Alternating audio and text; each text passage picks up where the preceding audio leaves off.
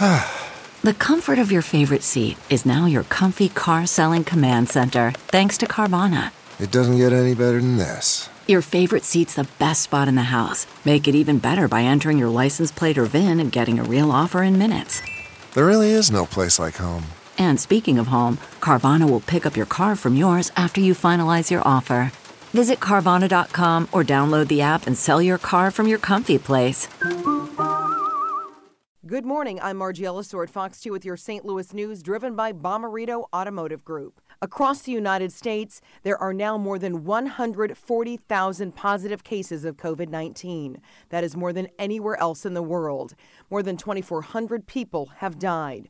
On Thursday, that number was only 1,000. Here in Missouri, more than 900 people are positive, 12 have died. And in Illinois, the pandemic has claimed 65 lives and left more than 4,500 infected.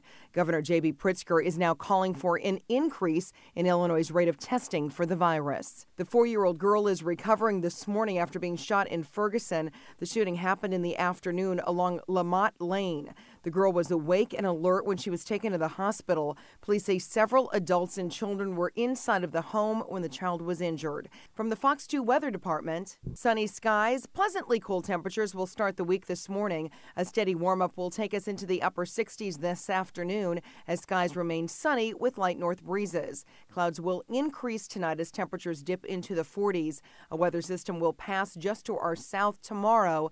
That means mostly cloudy skies with rain showers passing just south of St. Louis across southern Missouri.